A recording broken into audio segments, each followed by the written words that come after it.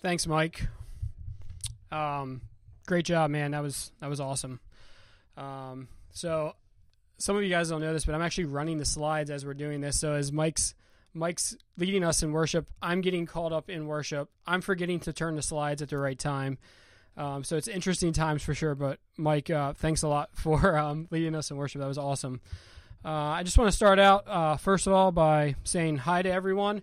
Maybe this is your first time tuning into our live stream right now because of the coronavirus. Things are a little bit different than they normally are. Everybody's lives have been affected. And so we are doing this on Saturday evenings at 6 o'clock. Gives you a chance to tune in tonight. Gives you a chance to tune in all weekend long and really just allow this to fit into your schedule however you see fit. My name's Danny. I'm the executive pastor here at 1010 Community. And for the last several weeks, I've been going through a series called The Great Cover-Up. And so we're going to continue in that. And tonight is actually the last night for The Great Cover-Up series. We've been going through it for roughly 5 weeks, I believe. And it's been really good. It's been really enlightening and has really opened up even my eyes as I've been studying through this and teaching on it.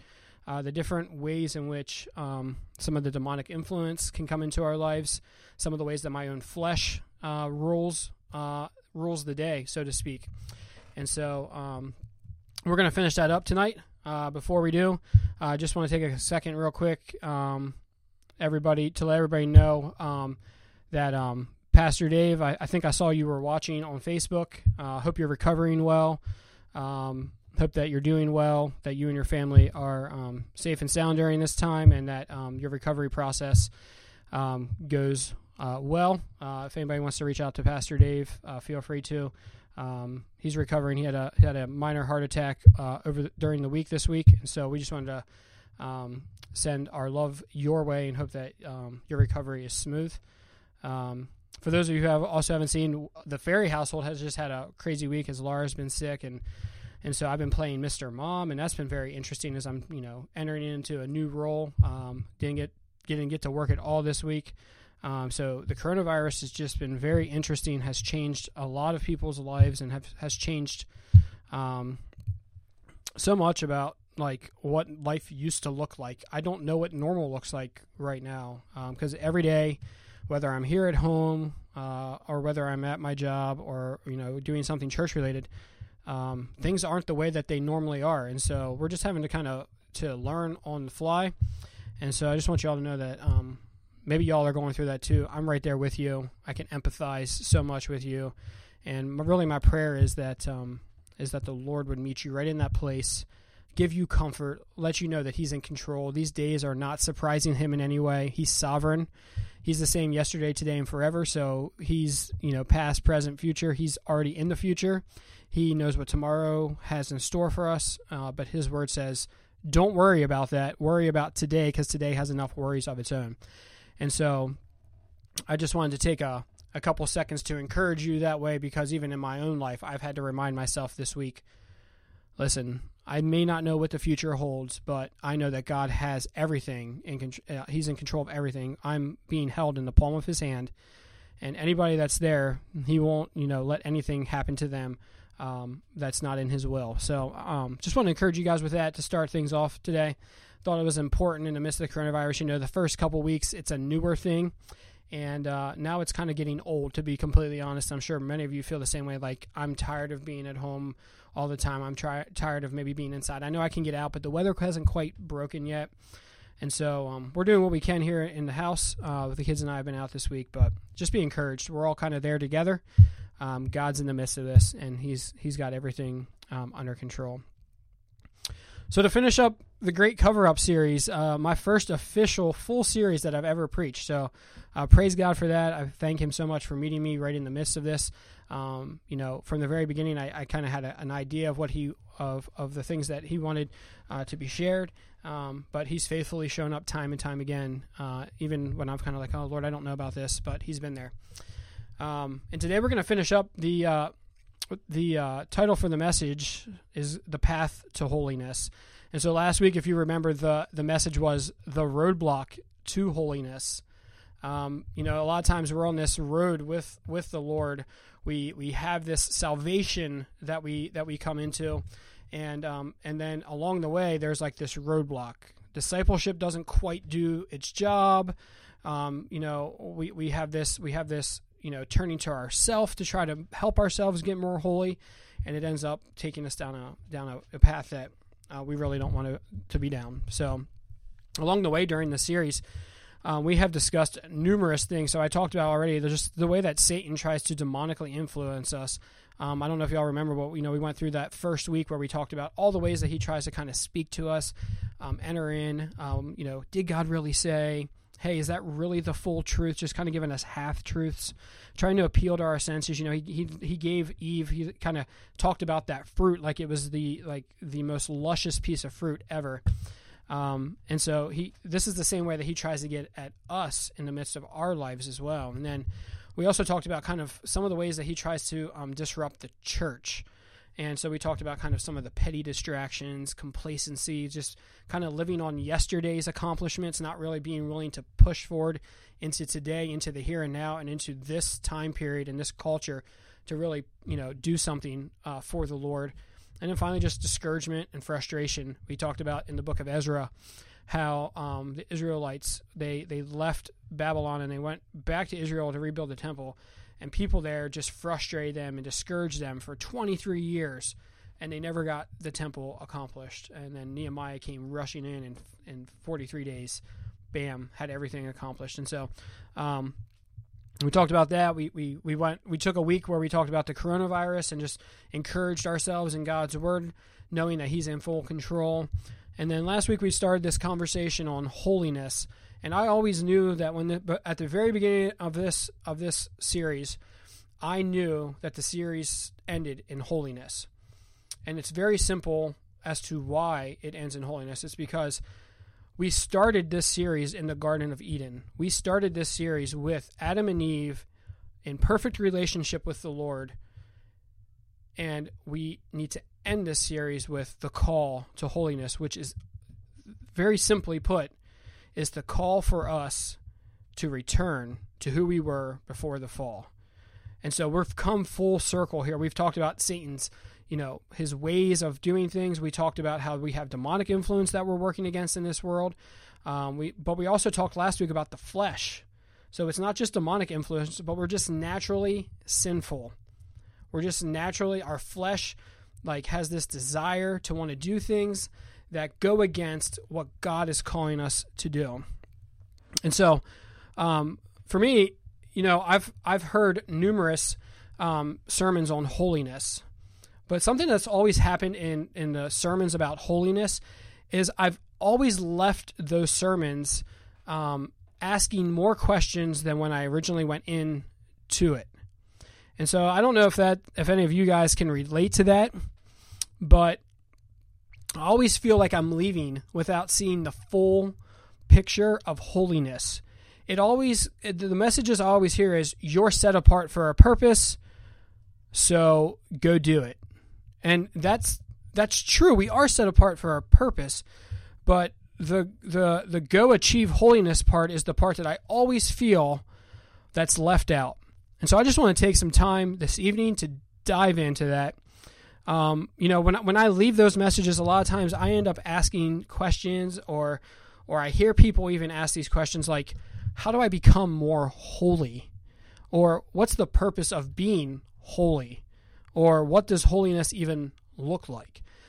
And so I hope this evening, I'm guessing I'm not the only person that probably has felt this way at one point or another, because first of all, what the Bible says in 1 Peter is that because God is holy, he calls us to be holy. And so that right there, when we read that statement and we are compared in some respects to the fact that God is holy, therefore we are to be holy, that feels like this immense calling, this comparison, this contrasting of being like God, because God is so awesome. He is so magnificent. We can't even be in God's presence. If you look in the Word of God, anytime that anyone has ever came into the presence of God, they couldn't look up. They were fearful. They kept their head down. And it wasn't until the Lord kind of said, it's okay here. You can either look at part of me, none of me, whatever. Let me just glance by you. There's several instances in the Word of God. That's God. And so when I'm mentioned as needing to be holy in that same respect, that just feels really heavy to me. And maybe you can relate to that. 'Cause with that being said, I feel like because of that, clothing myself in holiness seems like it can be a very confusing process.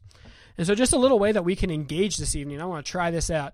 If you feel like holiness is a difficult concept to grasp, would you just give a comment on Facebook, and just say, hey, you know what? Sometimes that's a little bit confusing to me. Sometimes I don't fully grasp that. And by the same token, if holiness is something that, you've been in church and man, you feel like you have it down, I would love to speak with you and maybe even do like a little supplemental podcast or video later on in the week or something where we can talk about that and we can give additional information about that, because holiness is such a large topic. It's vast. I mean, you could spend forever talking about the holiness of God and our call to holiness. And so I just want to invite you guys to interact in that way. Yeah, we're not together, but post something on there. Let me know what your thoughts are on holiness. If I'm barking up the right tree on this topic, that sometimes it can be really confusing. Sometimes it can seem really difficult and hard. Just let me know. Give a like, give a share, post a comment, whatever you need to do to let us know. A couple other questions that I've had with this, and you probably have had them as well, is like, why does God's word put so much emphasis on our becoming holy? Because if you spend any amount of time in the Word of God, you see over and over and over the call for us to be holy. And so sometimes, because it feels like such a weighty thing, and because it's in the Word of God so much, it can feel a little bit like frustrating if we don't get a handle on it. With that being said, I think that all these are relevant questions, and these are things that I would really love to address this evening. It may not give you answers to every single one of your questions, but I do believe that for the most part, we're going to be able to look at kind of the full picture of holiness, the full picture of this process of becoming holy, the path to holiness. And if you get nothing else out of tonight, nothing else, the number one thing you need to be able to take home right now is that the path to holiness takes us straight to Jesus. So last week we talked about the Israelites, and God told them that they were to be a holy nation, a royal priesthood. They were to be separate for Him. And the Israelites were like, yeah, God, we're going to do that. That's exactly, yes. Like we are on team God here. We got this. And these were the people that had saw manna rain from heaven. They saw the Red Sea parted. They saw God, get water out of a rock. They saw God take bitter water and make it sweet. They saw God do all these amazing things. And by the time that Moses gets done hearing about all the law, all the commandments, they're making a golden calf and they are worshiping an idol, and they're turning away from the Lord. And so for us, here's the amazing thing. Here's the awesome thing. 2 Peter has this verse. You can check it out sometime. 2 Peter says this, that we are also called to the same calling as the Israelites, that we are a holy nation, a royal priesthood, and now through Christ, we have the ability to achieve that at levels that the Israelites couldn't. It's all because of Jesus. It's all because of Jesus. And so what I want to do, it's going to be a little different, a little bit interesting. But I want to walk through last week this conversation that we had about idolatry. I'm not going to hit all aspects of idolatry. You literally could take, it's a sermon series in and of itself. But what I want to do is I just want to refresh us quick. Last week we said that, tough times can come in our life. And sometimes what we do, rather than depend on God or go towards the Lord or seek Him out, is we can become our own God, or we will seek out other idols. We'll seek out food, money. We'll partner up with one of those businesses that were marketing themselves, and we will let them be our idol, rather than going before the Lord and asking Him, Lord, you are the provider. You are everything that I need. And so what we do in our life is we set up these idols. And so I just want to walk through kind of what the process of holiness looks like, because the number one question that I think that needs to be answered here tonight is, how do I get to the point of holiness? How do I get from point A, recognizing I have a problem, I have something in my life that needs to be redeemed, to transformation to holiness? And so what I've done is, I was sitting down earlier today. I was reading 1 Peter 13 through 22. I was really looking at that. If you want to take some time this week to look through that, man, that is a packed, like passage right there, and it deserves a whole sermon series of its own. But as I was reading through it, I really began to just notice some things. And so what I've done is I've actually made a flow chart here and a visual aid for us to kind of look at. And so here's kind of the first thing I want us to take a look at. These are acts of the flesh. And so last week we were talking about how we have this problem with idolatry, and that it's a flesh problem. Sometimes we can say, oh, it's demonic influence. There are things that are demonic influence, but we're just naturally always going to be pushed towards looking towards somewhere else besides God. And so when we have this happen, it's an act of the flesh. And Galatians 5:19 through 20 actually talks about this. And so I just want to show you guys that. I'll go back to it real quick. But what this says is, now the works of the flesh are evident: sexual immorality, impurity, sensuality, idolatry, sorcery, enmity, strife, jealousy, fits of anger, rivalries, dissensions, divisions.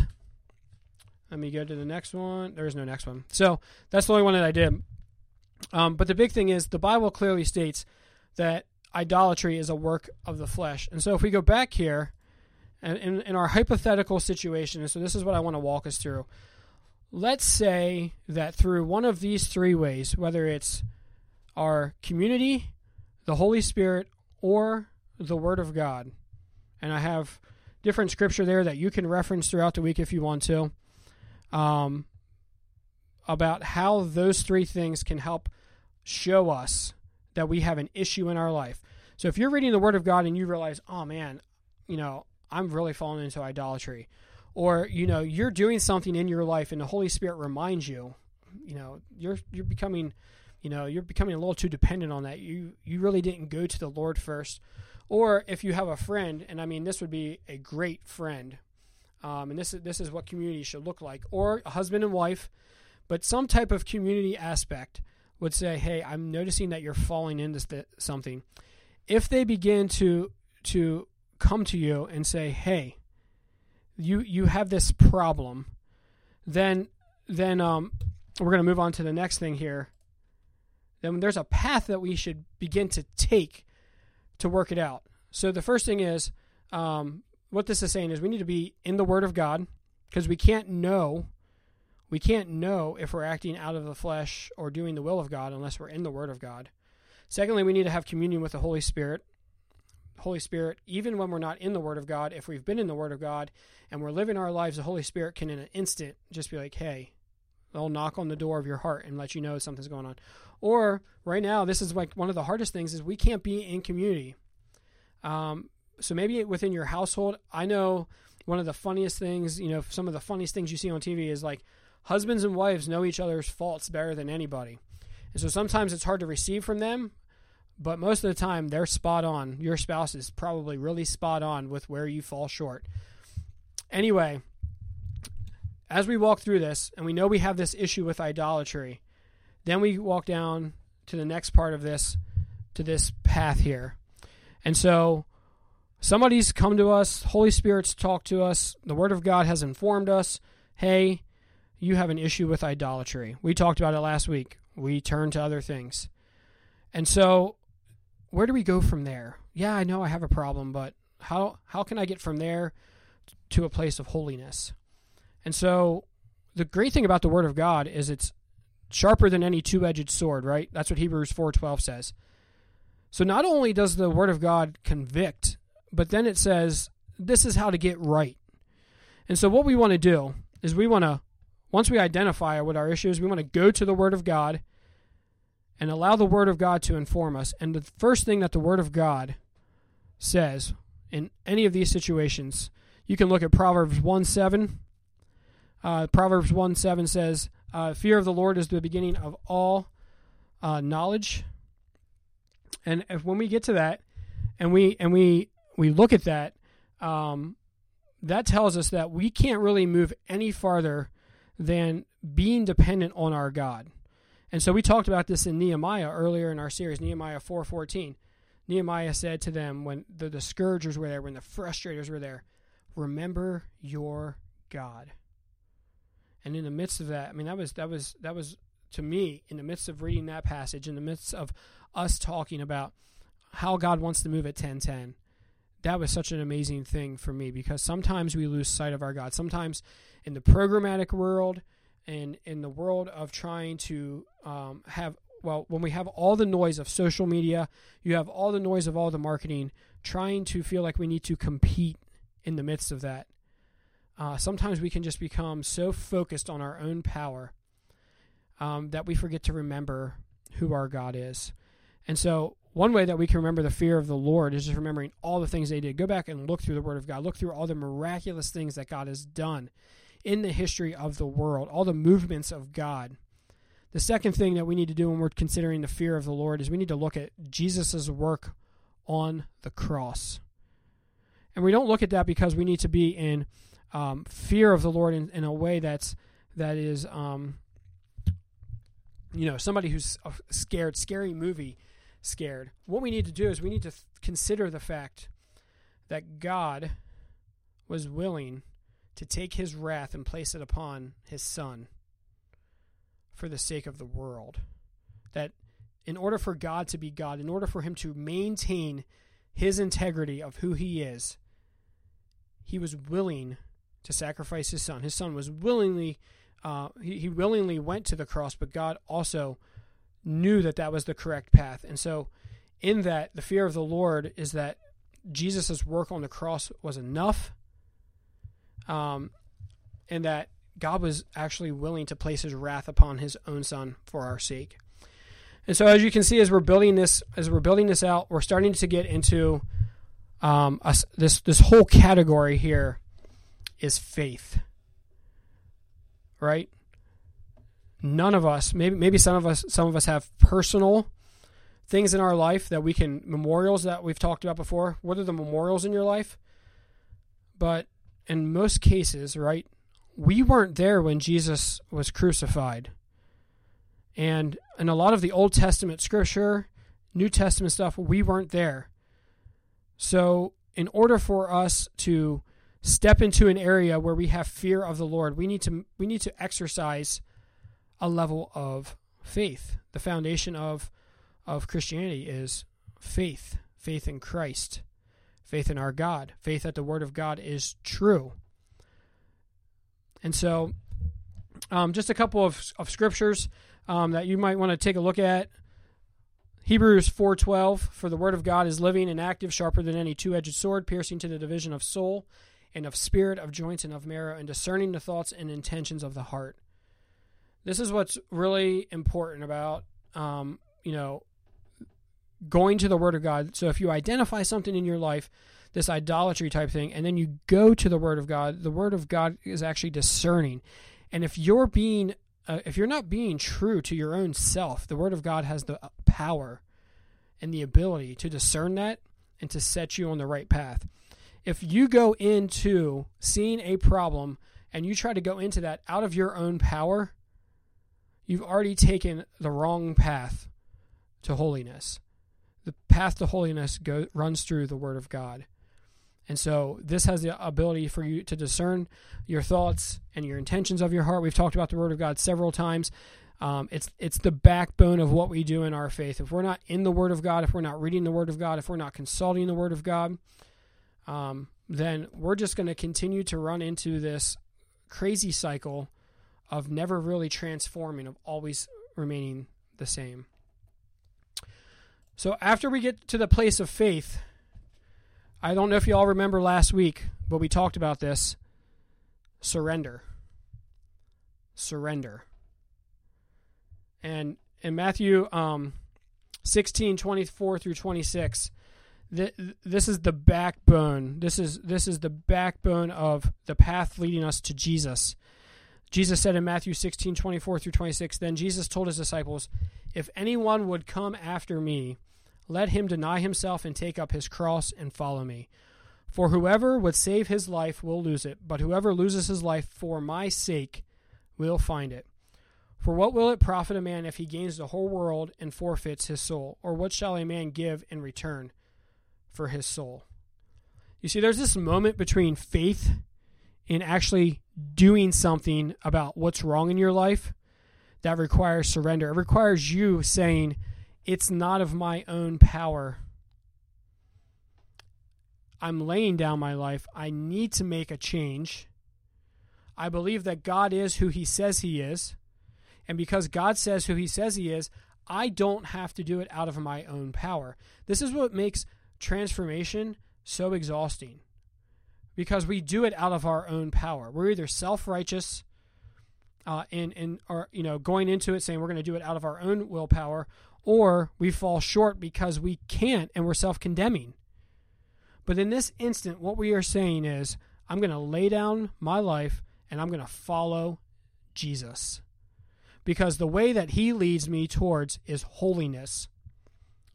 He's God in the flesh. And so if I follow God in the flesh, I'm going to become more like God. I'm going to be more Christ-like. And so we talk about these terms all the time. I'm a Christian, which means I'm Christ-like.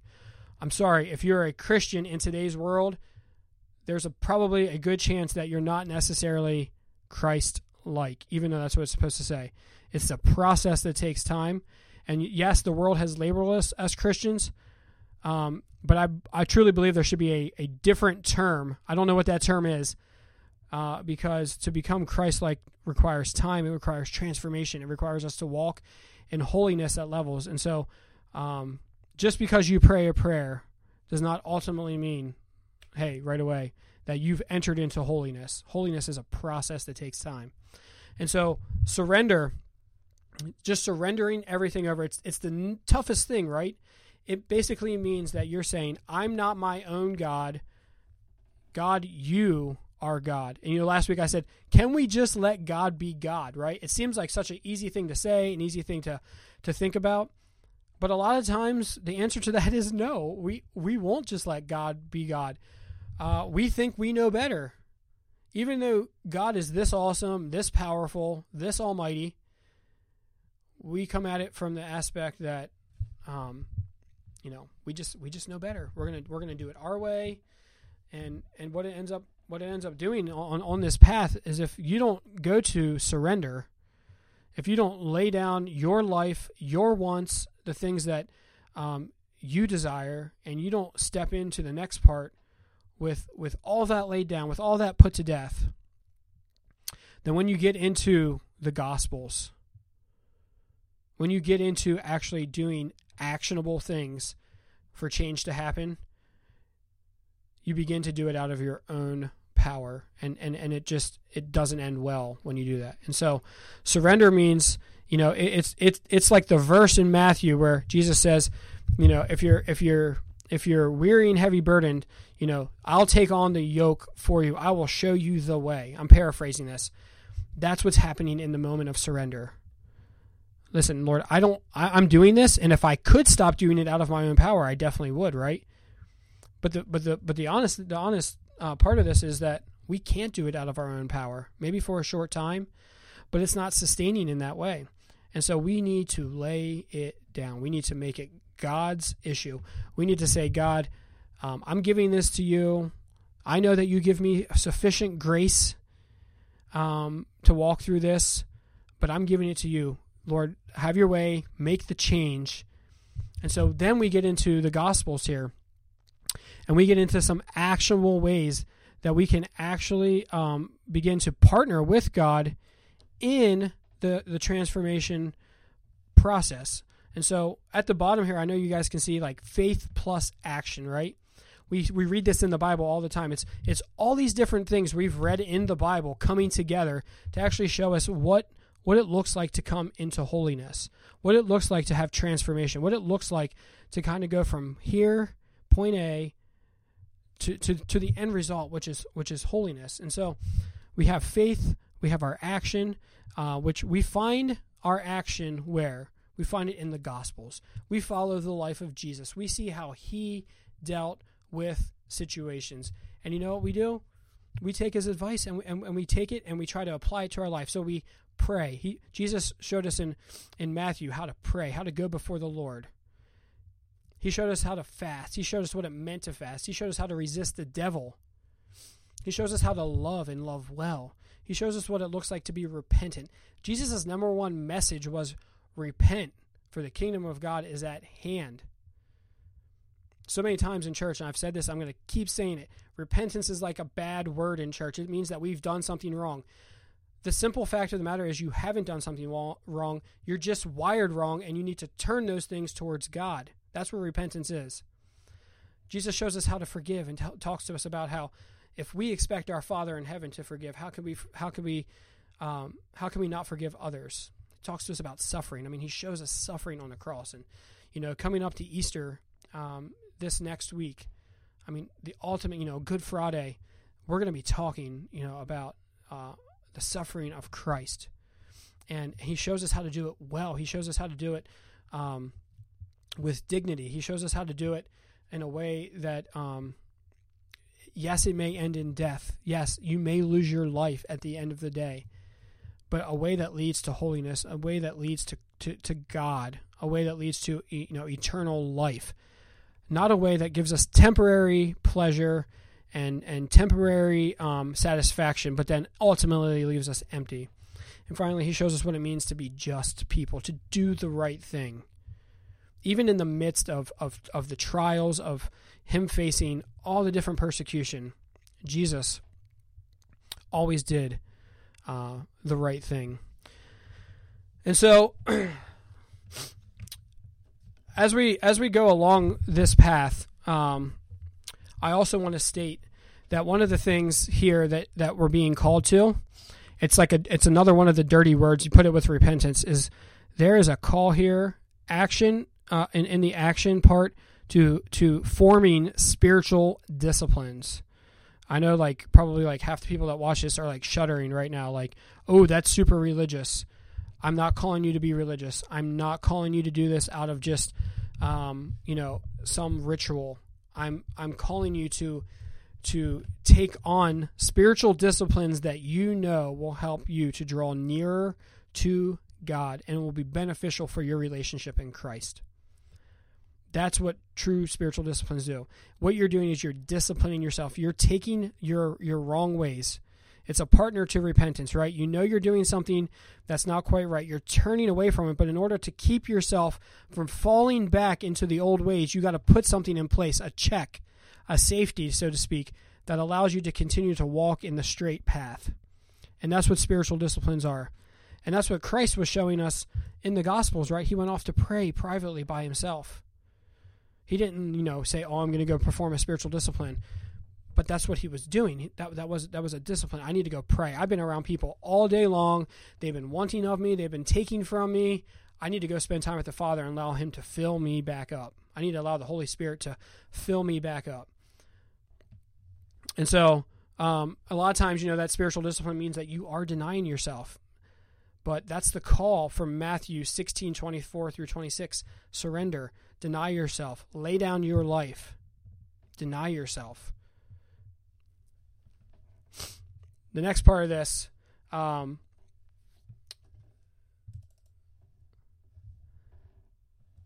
this thing is getting crazy, right? This chart is just getting out of control. And so that's why I kind of went piece by piece here. But once we walk through some of those spiritual disciplines, once we begin to put things into action, once we repeatedly surrender, we repeatedly go before the Lord, we ask him, we pray, then we get to this transformative part.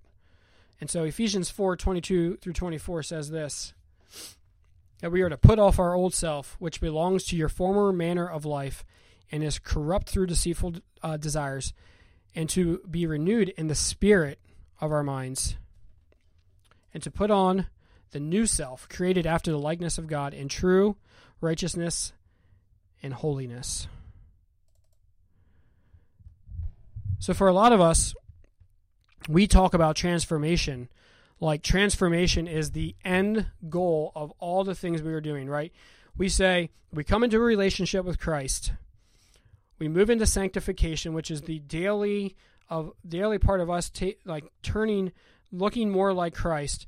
And then we just say that's a great process. Like, we're just going to keep living that out forever and slowly transforming. But the truth of the matter is transformation is a springboard into holiness. I think that's important for us to understand. Yes, we need to be undergoing transformative processes as we're going through prayer, fasting, as we're learning to love, as we're repenting, as we're forgiving. Listen, this is not an all-encompassing list here of action. This is just examples of some of the more popular ones. But as we go through and we look and see what Jesus did, and as we allow those things to transform our lives, because what I said at the beginning, that the path to holiness runs through and leads us right to Jesus. Leads us right to Jesus. And so when we walk out of our experience with Jesus, we are now transformed.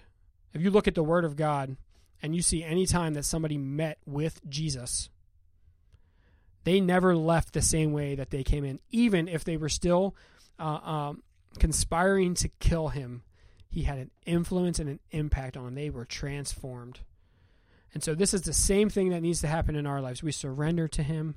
We put these actionable things. We meet him in the Gospels.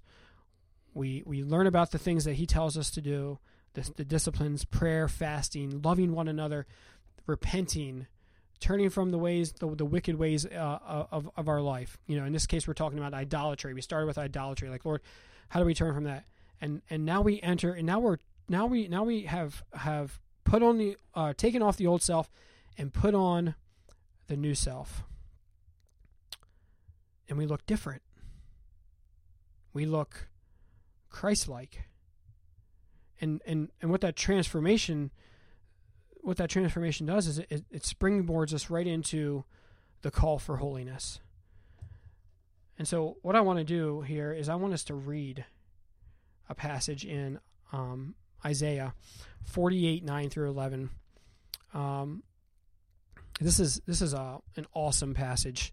And if you have some time, go through. I would even encourage you to get on. John Piper does an amazing through the word thing where he breaks this down, and it is phenomenal. So take a couple seconds with all your spare time at home and do yourselves a favor and watch that, because first, John Piper is an amazing teacher, but second of all, it's going to rock your world. It's going to really transform probably how a lot of us look at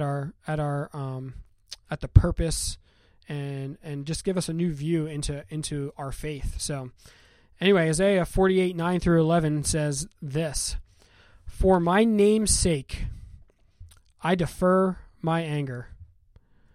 For the sake of my praise, I restrain it for you, that I may not cut you off. Behold, I have refined you, but not as silver. I have tried you in the furnace of affliction. For my own sake, I do it. For how should my name be profaned? My glory I will not give to another." And so I want to go back here, and I want us to look at holiness for a second. I want us to talk about holiness. And I want us to have the right mindset when we talk about holiness, because holiness is truly God's call for us to return to our original state. And in this life, we always talk about, I've heard it many times, like, I'm not perfect. I know that I'm coming up short, all these things. But God calls us to holiness and to live out a holy life because we represent him. If you're going to take the name Christian, if you're going to represent yourself as a follower of Christ, and you're going to brand yourself as a man or woman of God, then we have to understand who we are representing. What God was saying in Isaiah 48 is, do not be mistaken about why I'm doing what I'm doing. It's for my name's sake. He says, for my name's sake, for the sake of my praise. He says again, for my own sake, for my own sake. When God repeats something twice, it's time to listen up, because there's what has happened in a lot of church cultures is we have gotten a little fairy tale-ish with the gospel and with who God is. We break it down to all love. We break it down to the things that society will accept in hopes that they will be drawn in. And the simple fact of the matter is, if we walked up to them and said, God did all this for his glory, for his name's sake, is not a coffee cup verse. It's not coffee cup material. But the Word of God simply says this right now. God does everything for his glory, everything for his name's sake, everything for the sake of his praise. And what God's saying in this passage, he's specifically talking to Israel in this passage and saying, I'm deferring my anger for my name's sake. I am restraining myself for the sake of my praise. And he won't give his glory to another. What's amazing about this passage is that God's doing all these things. He's restraining his anger. He is deferring his anger. But we know, if we go back to faith, that ultimately God's anger did come out in wrath on the cross. But it was his nature. It's his personality, his character, to say, I give second chances. I'm going to find another way for my people. But it's not for them 100%, it's for my namesake, because if I didn't do this thing, I wouldn't be God. And sometimes we make this faith that we have all about us, and that God does so much of what he does because he desires us, or because, it just becomes so consumeristic. But the reason that God does what he does is because he can't help himself. It is just who God is. It is just who God is. And so the reason God calls us to this holiness is because we are the representation of who God is to this world. I don't know about you guys, but I want you guys to think about this, because this holiness concept is heavy, and I want us to be able to walk out of here with greater clarity than we walked into it. But I want you to think about this. Have you ever been thought of in a certain way by somebody because of your association with somebody else? I really want you to think about that. Maybe when you were in school, your parents said, hey, don't hang out with that person. You know what I mean? Don't hang out with that person. They're a bad influence. Maybe you hung out with them. I want you to think about this in that same light. If you're hanging out with God, then you're going to look like God. And if you're not hanging out with God, and you're not spending time with him, and you're not allowing this transformative work, and you're not pursuing holiness, you're not going to look like God, but you're going to walk around saying, hey, I'm a follower of Christ. I'm a Christian. And that hurts the very heart of God.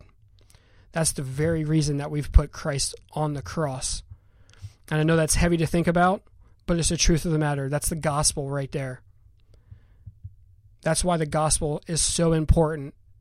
And these are the things we have to grasp this, because God calling us to holiness isn't just an option, it's a command. In 1 Peter, he says, I am holy, therefore you need to be holy.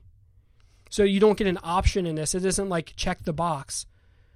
If you're going to be a follower of Christ, if this is the God that you say that you want to follow, the God of all creation, then you got to do it. You have to pursue holiness. It's not optional. It means you're going to represent him in all of your life, in every single area.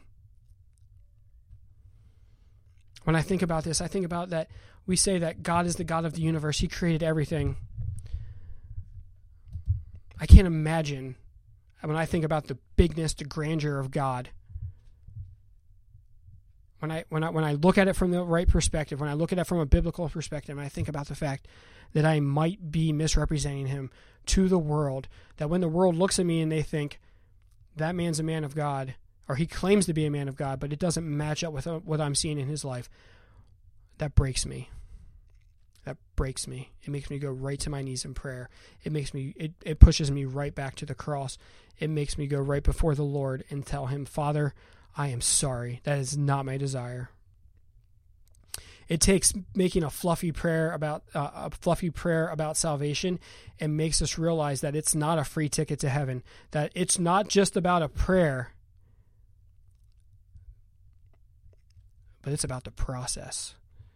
It's about making that confession of faith and then pursuing holiness. One of the other things that the Lord helped me to remember was, I'm going to go on here for a second. One of the other things that the Lord helped me to remember about this is that we've been talking an awful lot about Satan. We've been talking about the way that he is, the schemes that he tries to use to get into our life. And one of the things that the Lord reminded me of as I was prepping for this is Satan only wants to steal, kill, and destroy. And through us, when we're not being obedient to the Lord, when we're not walking in holiness, and we allow him to kind of work through us because of whatever the reason is, because either maybe our faith isn't that strong, or maybe we're just kind of lackadaisical in our faith. But when we allow him to kind of manipulate us in our lives, when we allow our flesh to rule the day, Satan is able to use us in a way where he is killing, stealing, and destroying the identity of God to the world that we possess to give to them when we're walking out our faith. That is the ultimate goal of why Satan does what he does. It's the ultimate problem with our flesh, is that it just goes against a loving, gracious, merciful God. And it's why Jesus calls us to lay down our life, deny ourselves, because we may think that in our own power we're achieving holiness, but the Word of God says differently. It says it requires surrender. It requires us to lay down everything. The final piece of this that I'm going to share here real quick, and it's just as important as everything else, is out of holiness comes righteousness. Out of holiness comes righteousness. And so 2 Corinthians, there's this really awesome thing. I used to have a beanie that I wore to work at Rutgers. And 2 Corinthians 5:16-21 says this: "From now on, therefore, we regard no one according to flesh. Even though we once regarded Christ according to the flesh, we regard him thus no longer. Therefore, if anyone is in Christ, he is a new creation. The old has passed away. Behold, the new has come. All this is from God, who through Christ reconciled us to himself and gave us the ministry of reconciliation. That is, in Christ God was reconciling the world to himself, not counting their trespasses against them, and entrusting to us the message of reconciliation. Therefore, we are ambassadors for Christ, God making his appeal through us. We implore you on behalf of Christ, be reconciled to God." Righteousness. Righteousness defined is so simple. It's doing the right thing at the right time. It's knowing when to do the right thing. It's knowing what the right thing is. And the only way that we can walk out righteousness is if we've gone through the process of transformation. We've become holy. Listen, we can obtain holiness in different areas of our life. We may not have it all right now. That is the true process of sanctification. But we can obtain holiness in certain areas. We can walk things out, and as we grow, right? This is the beauty of this process, is that we have this thing called grace. That even when we fall, not only does grace say that God's not going to hold it against us, not only does it say that Jesus has already paid the price for us, And that's why God isn't going to hold it against us. But it also says you now have the power to go back at it. And that's the beauty of grace. So maybe we're not perfectly holy in every area, but we have to pursue holiness in every single area. And so if the Lord gives you something, for instance, we have this idolatry, right? We work through this process. We realize that we surrender to the Lord, and as we're praying, as we're fasting, as we're allowing the Holy Spirit to do a work in us. Listen, even in this action stage, I mean, there's community, there's people speaking into your life, there's counsel, there's other things that I didn't add in here that we can talk about. But as we're doing those things, as all that's happening, the Lord is going to reveal, because he is faithful. He's going to reveal the root of that stuff, and he's going to allow you to work it out. He's going to allow you to work it out in prayer, fasting. Maybe you need to go to counseling. Either way, action is action. And so one of the things that I wanted us to leave here with is knowing that we are not a part of a faith. We're not part of Christianity. We don't follow Christ. It's not a lazy faith. We have to be willing to work, but it's a different type of work than the world tells us to do. It's a work where we partner with God. And so we have to be able to do the work that we're called to do, not necessarily take the path that we think is perfect. So that's something I definitely want us to know. Like, we can't just show up for church, hear a message, and then leave and think that we're instantly holy. We can't go and pray a prayer and just instantly think that we're walking in holiness. We're not. Because if we leave church, go to McDonald's, blow up on the person giving us our food because they gave us the wrong order, we are not portraying holiness to the world. And I think the number one thing that we need to realize is that God reconciled the world through Christ so that we may know him, that we may become ambassadors of Christ. And so that is not something to be taken lightly. The call to holiness, the call to righteousness is so much greater. And here's the like closing point on this that I want you all to kind of think about.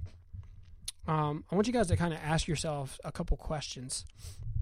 Number one, is your life honoring God? Like, are you really taking this faith that you have? Are you taking it seriously? Are you pursuing holiness? Or is it just kind of a club where it's a community of people that you get along with? You agree with the lifestyle, but it's just a lifestyle. It's not your life. The next thing I want you to consider as you're kind of thinking about this is, are you representing the holiness of God? And I mean, I think that's the weightiest part of this, right? The Bible says that we're holy, we're set apart for a purpose. We're set apart for a purpose, and that purpose is to be ambassadors for Christ. We're supposed to be the representation of God to the world. And so, are we doing that? Number 3, is pursuing holiness even on your radar? Or is this just kind of hitting you and making you feel like really crappy? That's not the point of this. The point of this is that this is a weighty topic, but there's celebration to be had in the midst of this. We get to go back to being, when we follow this process, when we walk this out, we get to go back to being more and more each and every day like we used to be, like we were in the garden. For a lot of people, holiness is drudgery, right? It's drudging through this stuff. But that's not what God wants. You're not going to not be who you are. You're just going to God's just going to take out the parts of you that shouldn't be there, the parts of you that are broken. He's going to fix. And so sometimes walking through this process, it's like, oh, it's really hard. I have this stuff really deeply ingrained, right? We have the stuff that we talked about. We have the generational sin that might be coming in there. We might have past hurts and demonic influence. And listen, we're not denying that, but what I'm saying is we deal with it. We allow the Lord to heal it, and we pursue holiness. And so is pursuing holiness even on your radar? One of the things that we're going to do right at the very end, Mike's is going to play, and one of the things that I want to do is I want us to just pray a prayer of surrender to the Lord. I want us to take a moment and just surrender ourselves. And if you want to join in, great, let's do it. If you're just a little bit confused, if you have questions, by all means, we can talk, and that would be awesome. But I think that's where it starts. I think it starts with a prayer of surrender. Father, I want to pursue holiness. Father, I need to lay down my life. Father, my faith and following you is more than just what it has been. Lord, I am representing you in everything that I do every single day. And then I begin to wonder, right? I want to encourage us. I begin to wonder, what would it look like for 1010 to pursue holiness together?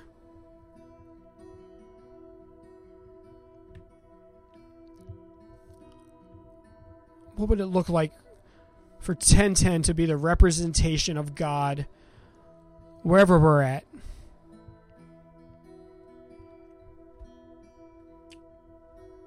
What would it look like for our church to look at holiness not begrudgingly, but in pursuit of the heart of a holy, almighty, all-powerful God who deserves all of our glory and all of our praise, deserves everything we have because his personality and who God is doesn't know how to do anything other than give all of himself in everything that he does. Jesus gave himself up, gave up his life. God made a way so that he could be perfectly God and yet still be in communion with us. And sometimes when we're walking through this life, we forget those things. We forget in the midst of the Trinity that God had to go and have a conversation with Jesus. This is the way. And Jesus, in perfect obedience, I will. In perfect unity, I will. We can't expect less than that in our own lives. And so if you want to come before the Lord this evening and repent and say, Father, I haven't been pursuing holiness. God, holiness wasn't even on my radar. If you want to come and say, Father, I'm sorry about making my faith about me, about the things I could get out of it, and not making, pursuing you, not making my faith about being an ambassador for you. Let's pray these things. Let's go before the Lord. Let's repent. Repentance is a beautiful thing. You're going to turn your life around literally with a simple prayer of repentance. So Mike's going to play a song. Let me pray quick, Mike, and then I'll let you get into the song. But Father, I just thank you for this evening. I thank you that even in the midst of trying to multitask and do everything, Lord, you are still in control.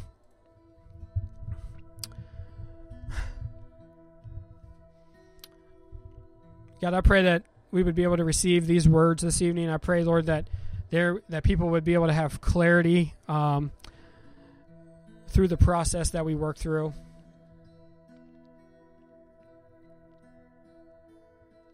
Most of all, God, I just want to acknowledge your holiness. There is none like you, Father. There is none like you. And so, Lord, this evening, if anybody, Lord, I just want to lead some people. If you need to pray this with me, pray it. I'm just going to kind of say it, and then you can pray it. But first thing is just going to be just a prayer of surrender.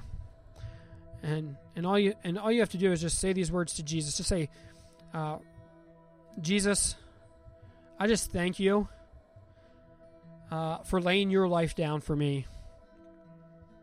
I thank you for giving all of yourself that I may have communion with the Father, that I can come before the Father and ask anything in your name.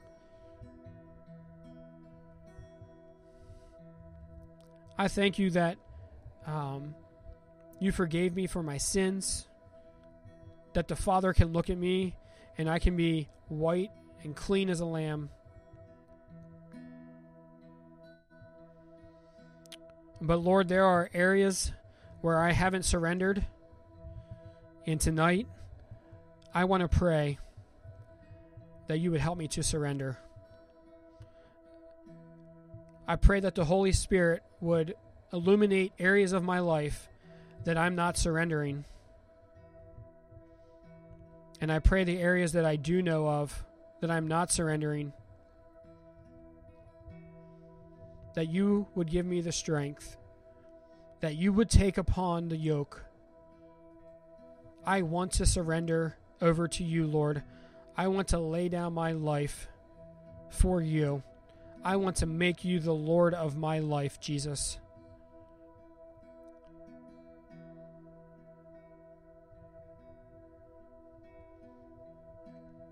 I want to walk in this life, not in my own power, but in the power of the Holy Spirit.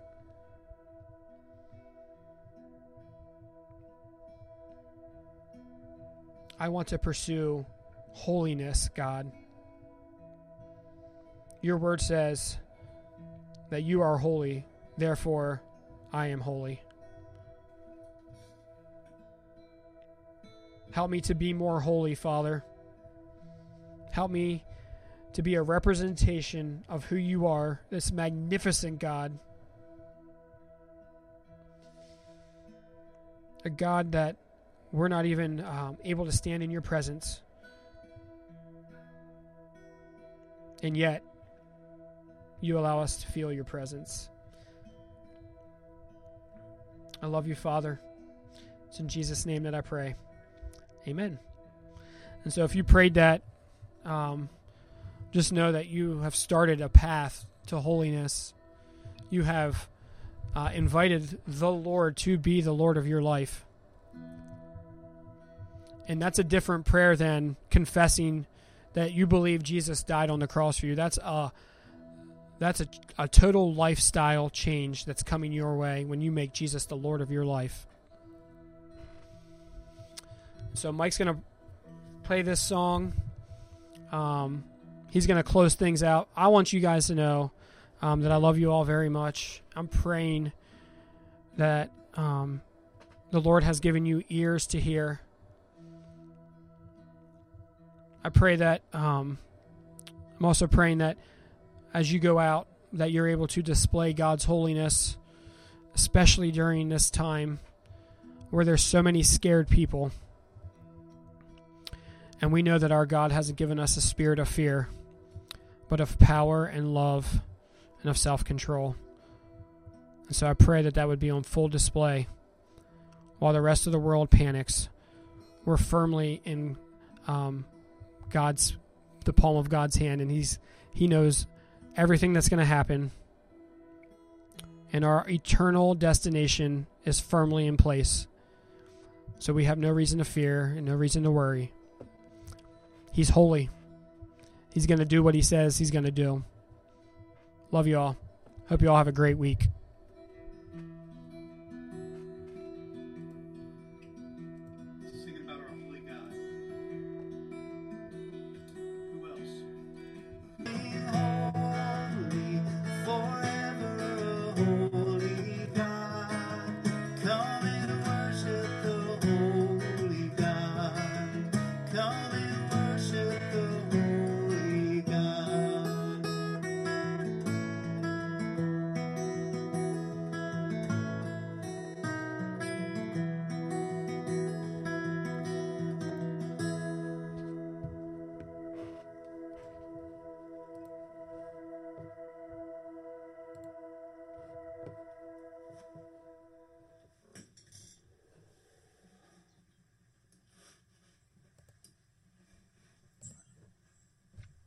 Hey. Are we all fair? Whoops, Yep, we're good. I didn't have my video on. Oh, I thought you wanted it off and just on the slide. I just put the Oh, no, that's okay with me, but I really forgot. I forgot to turn it back on. I'm glad I turned the mic on. I No, you did turn it back on, and then as soon as you got the slide up, I turned your video off, and it was just that to close out. Awesome. That's Yeah. good. Very good, guys. Well done. Great All right. message. Yeah, very good, Danny. Thank you. I liked all the visuals. That was Yeah. good. Yep, because then I could also like write notes on the verses to look back at later, because sometimes hearing it isn't hard to jot down quickly. Well, that's a hard. Hold your microphone. Hold your microphone. Can't hear you. That's a tough. There's certain messages that are tougher than others to preach because, you know, you don't want to come across as like. Hold on one second.